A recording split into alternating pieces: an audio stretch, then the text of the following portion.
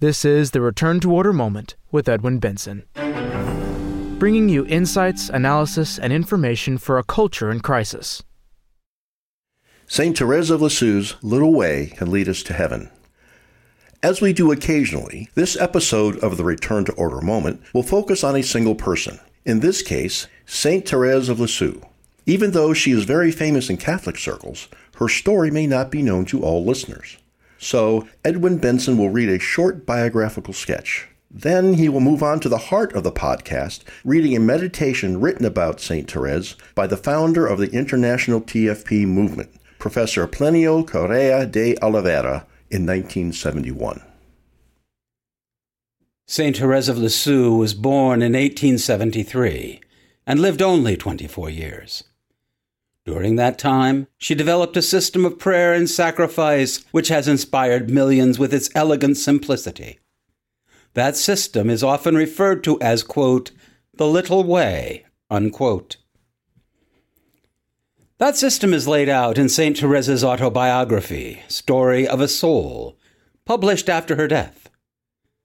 The wisdom and influence of that book has been so great that the Catholic Church named her a Doctor of the Church, a title held by only 36 people throughout the Church's over 2,000-year history.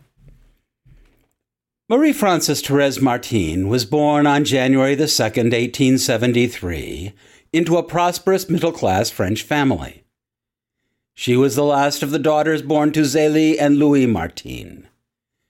She was only 4 years old when her mother died of cancer.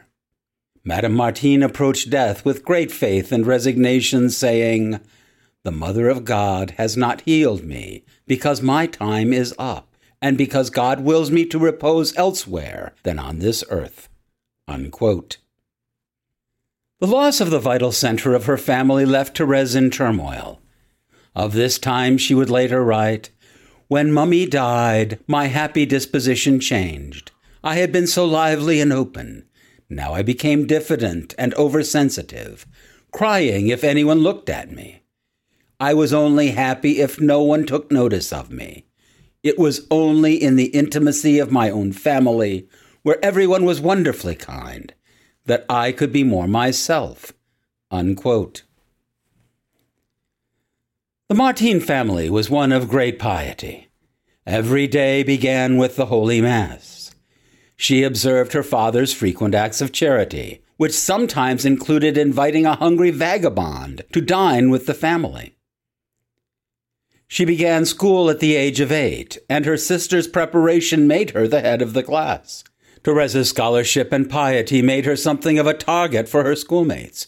Quote, "The 5 years I spent at school were the saddest of my life, and if my dear sister Céline had not been with me, I could not have stayed there for a single month without falling ill." Unquote. When Thérèse was 9, her older sister Pauline entered a Carmelite convent. Once again, Thérèse's life was marked by loss. She tried to enter the Carmelites herself, but was told that she was too young. One night soon after that, Thérèse began to have tremors. The tremors gradually increased in intensity. The doctors could do nothing. On May 13th, 1883, the 10-year-old had a vision of the Blessed Mother. Quote, "Our Blessed Lady has come to me. She has smiled on me. How happy I am." Unquote. However, some days later, being questioned intensely about her vision, Thérèse began to doubt her own story. She came to fear that she had manufactured both her illness and the vision. On Christmas Eve, 1886, Thérèse experienced what she called a quote-unquote complete conversion. Her doubts, fears, and lingering emotions over the loss of her mother subsided. Quote, "God worked a little miracle to make me grow up in an instant." Unquote. Soon after, she began to read The Imitation of Christ by Thomas à Kempis. Soon she and the book were inseparable. The next May, she asked her father if she might enter the convent. Her father, then 63 years old, gave his consent, but the Carmelites said that the 14-year-old was still too young. It was during this period in her life that she experienced the power of intercessory prayer. A man named Henri Pranzini had brutally murdered 2 women and a child. There was no doubt of his guilt. Nevertheless, Thérèse began to pray intensely that his soul would be saved. During his imprisonment, Pranzini was unrepentant, a lifelong atheist who refused even to see a priest.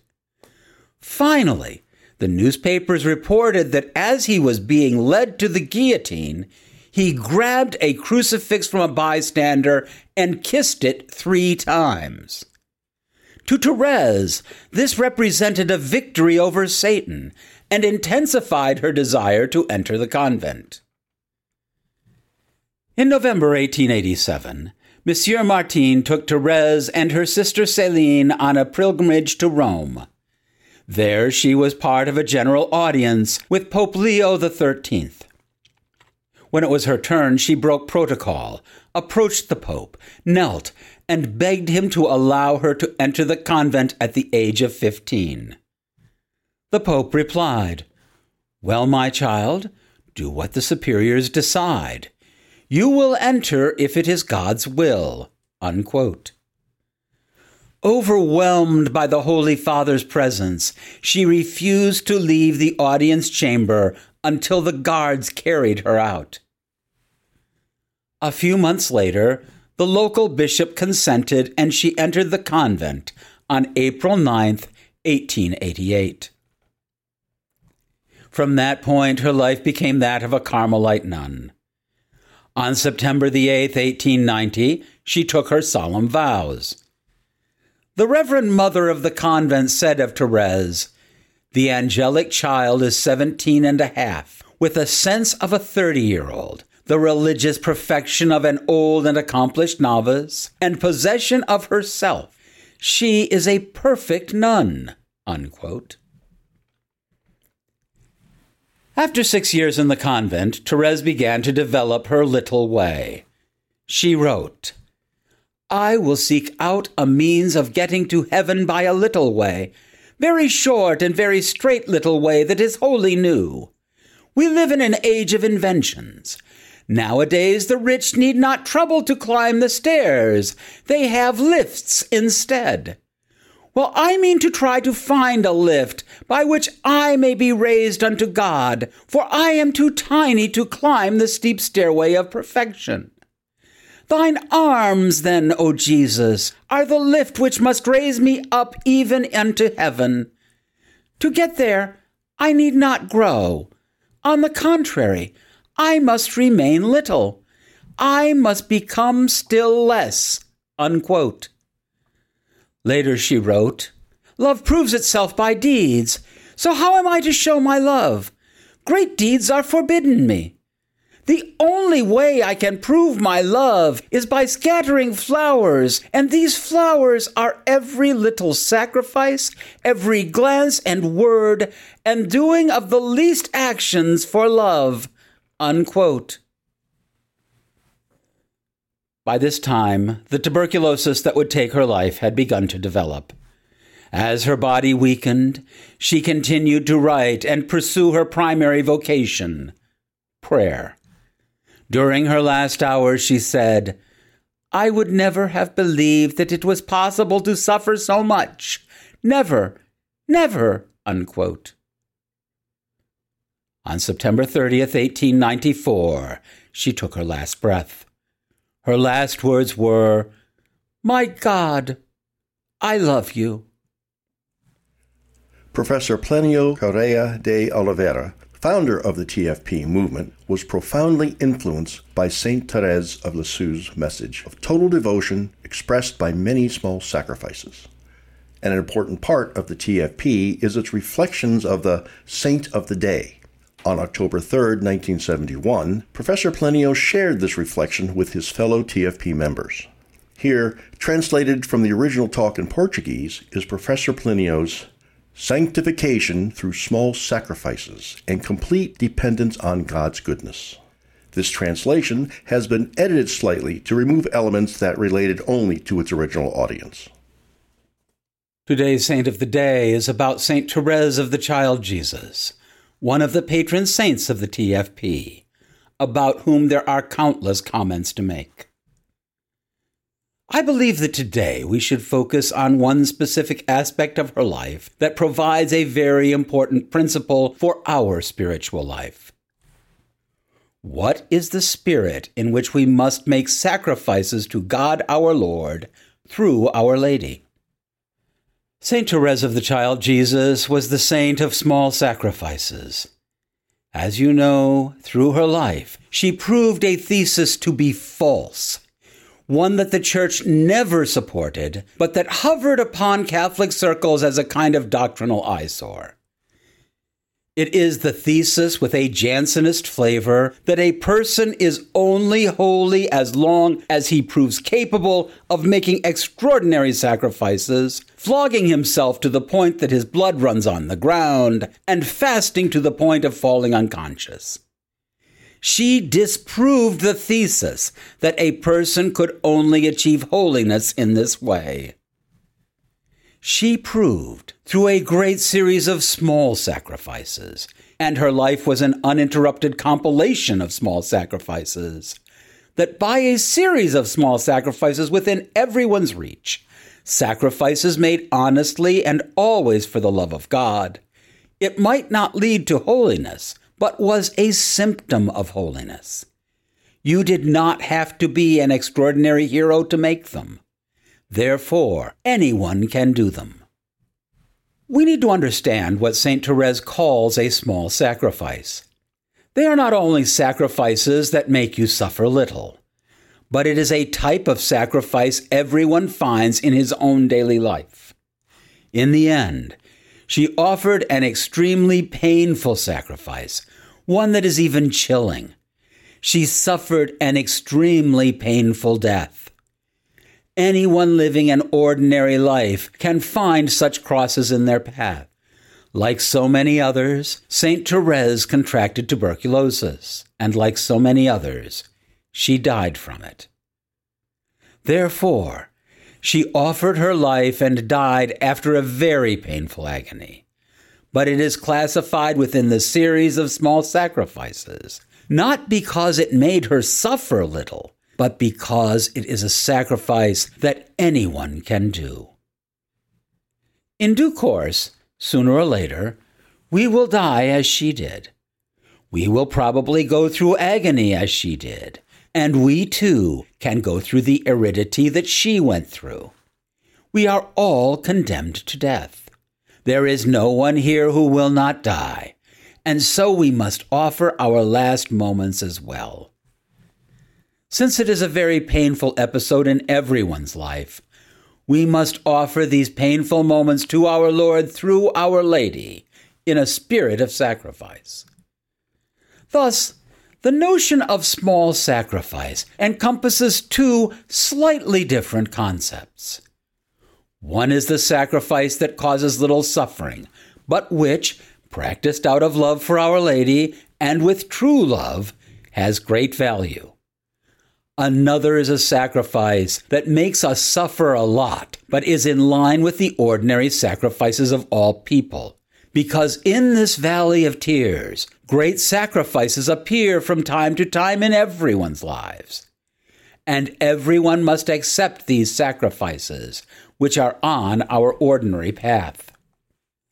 Saint Thérèse said that by practicing small sacrifices, understood in these two meanings of the word small, a person can rise to a high degree of love of God and can thus sanctify himself and demonstrate his sanctity in the eyes of the Church in order to be canonized as she was.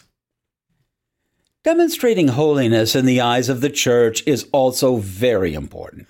One cannot be indifferent to the idea of being canonized. We should ardently desire to be canonized as long as God desires us to be. In doing so, we can do a post-mortem apostolate, the apostolate of example for having been raised to a saint of the altar. If we seriously desire to serve the cause of God, as long as this is God's design, we must also have a desire to be canonized, so that the example of our life may be useful to the Catholic cause even after our death. The principle of Saint Thérèse should lead us to make sacrifices. Many people deduced that it was not necessary to make sacrifices from the fact that Saint Thérèse recommends making small sacrifices. She does not say this. It is exactly the opposite. It is as if she were saying, we are in an age of weakness, but we are also in the age of fidelity, and we must make small sacrifices, the sacrifices that ordinary life places before us. And we must do them with simplicity, fidelity, and love, because we will reach a high degree of holiness in this way. What specific sacrifices should we in the TFP make? The first sacrifice is a painstaking struggle against the onset of every temptation. It is not about fighting a temptation when it has already taken root in our soul, but fighting it at the very beginning. Smother, deflect, run away, and pray that all temptations are crushed the instant they appear. It is easy for us to overcome temptation if we do it in the beginning, but if you let the temptation grow, it becomes unbearable. Therefore, run away from the occasions. Internally stifling the cry of evil is a splendid thing. It is a sacrifice that we must continually make. What is another sacrifice for us? It is linked to the one I just mentioned. It is the sacrifice of vigilance. There is only one way to notice the beginning of any temptation. We have to be vigilant. There is no other remedy. If not, the temptation develops without our notice. Then we need to make the sacrifice of prayer. Praying is very often a sacrifice, a small sacrifice, but a sacrifice. So we must pray. First, we must do our daily prayers well, above all the Rosary and daily Holy Communion. Then, we should also get in the habit of praying frequent short prayers, called ejaculations, through the day. Could there be a smaller sacrifice than praying an ejaculation?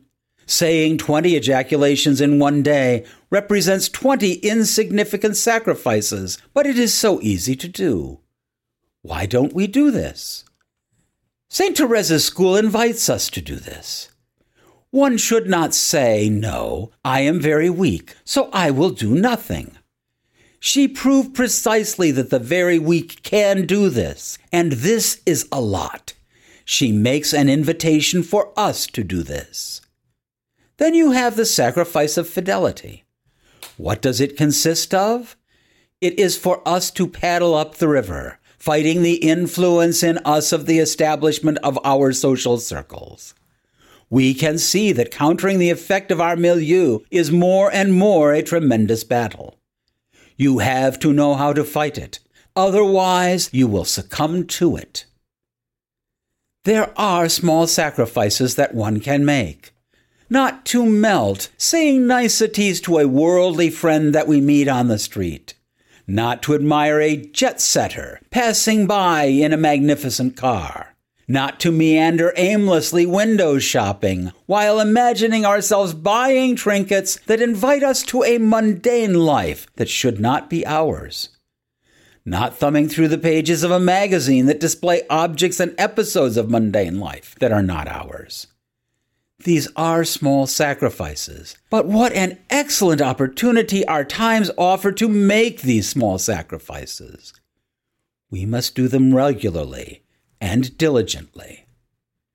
Finally, there is a sacrifice, which is the sacrifice of pugnacity, being neither afraid nor lazy to fight. Fight against whom? Ourselves. I would not want to close this saint of the day without highlighting a very important consideration about Saint Thérèse, one that impressed me and which I found very beautiful. she says something that is stunning. Quote, "That love is not exactly about sacrifice, but that man's holiness is not so much to sacrifice as it is to consent to receive much from God and to love God very much." Unquote. This thought seems very important for us to understand the entire issue of sacrifice. In other words, when making a sacrifice, I must not think the following: I am buying heaven from God, doing a business deal with God. I am offering him a pile this big of sacrifices, and God sells me a place in heaven. My sacrifices assure me a secure seat in heaven. Man is so full of miseries that he could never obtain a place in heaven through his sacrifices.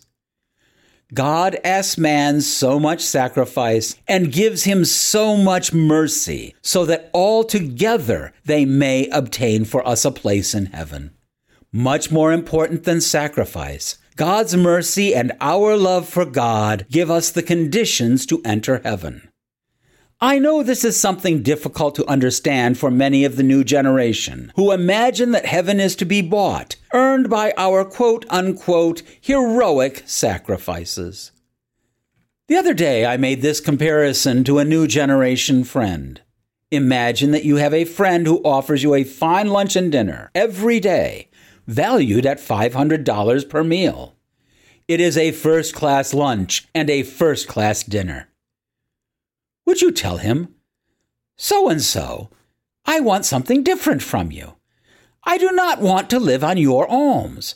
I earn enough to pay you $20 per meal every day. So prepare a $20 meal and we will be even. I will owe you no favor, and you give no mercy by spending time, effort, and money on me."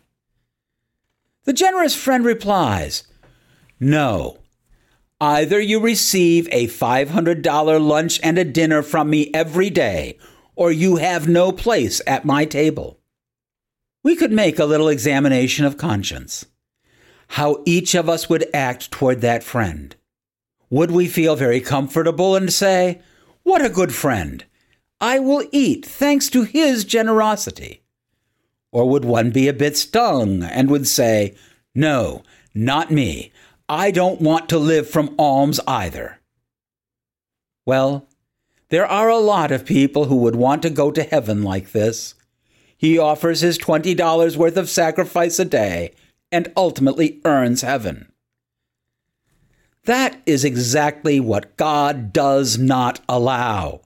Heaven has to be given to us out of mercy. Let us not imagine that our sacrifices conquer heaven. Our sacrifices are small proofs of love that God asks of us. But in fact, heaven is granted to us because God, our Lord, wanted to give it to us through the supplications of Mary Most Holy.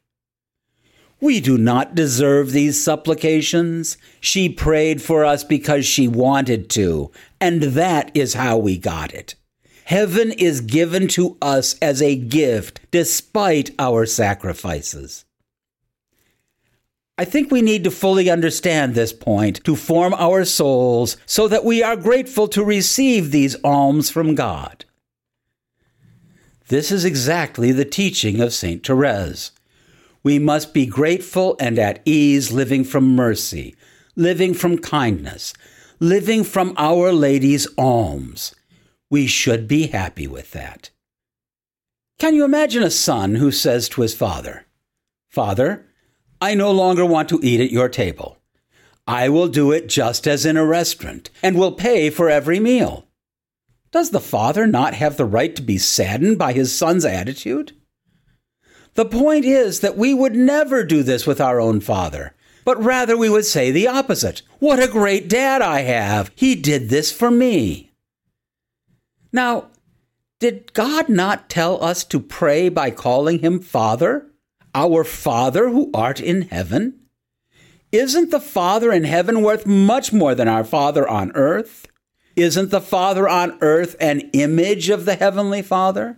So we must be much more unceremonious with God's alms than with the alms that we receive from our parents on earth. This is the spirit of living on God's almsgiving. loving to live on alms, loving the insignificance that receiving alms brings with it, and being at ease with this. This is the spirit that we must acquire for us to be true medieval knights. It is one of the traits of the medieval spirit to appreciate receiving without having to pay as equals, in a world whose model is not business, but mercy and kindness, both of them sub-virtues to charity. What are the obstacles in our souls that close this off to us? This is the fundamental note: the decommercialization of the spiritual life. True, we must love a lot, and because we love a lot, we must really enjoy being loved by God. Saint Thérèse made this beautiful statement: if our Lord finds pleasure in playing the role of someone who gives alms, we must not be impolite and refuse him the pleasure he wants. We must accept to live on alms." Unquote. With this beautiful thought, I close this saint of the day with an ejaculation: Nos comprole pia, benedicat Virgo Maria. This concludes Saint Thérèse of Lisieux's Little Way Can Lead Us to Heaven. Thank you so much for listening. Return to Order, of which this podcast is only a part, strives to be a source of light in a dark and disordered world. Your prayers are appreciated. If you have enjoyed this podcast, we ask that you subscribe and give us a 5-star rating with the service through which you are listening to it. Increased subscriptions and high ratings mean that more people will be directed to the Return to Order moment when searching for new podcasts. So, by rating us, you can help Return to Order be more effective. In addition, subscribers gain access to all previous episodes of the Return to Order moment. We would also like to recommend the book which spells out the motivations behind our work. Mr. John Horvat's book, Return to Order, is available as a free download through our website, www.returntoorder.org, or in printed and recorded form through our bookstore. All rights are reserved. Copyright 2021 by the American Society for the Defense of Tradition, Family, and Property, TFP.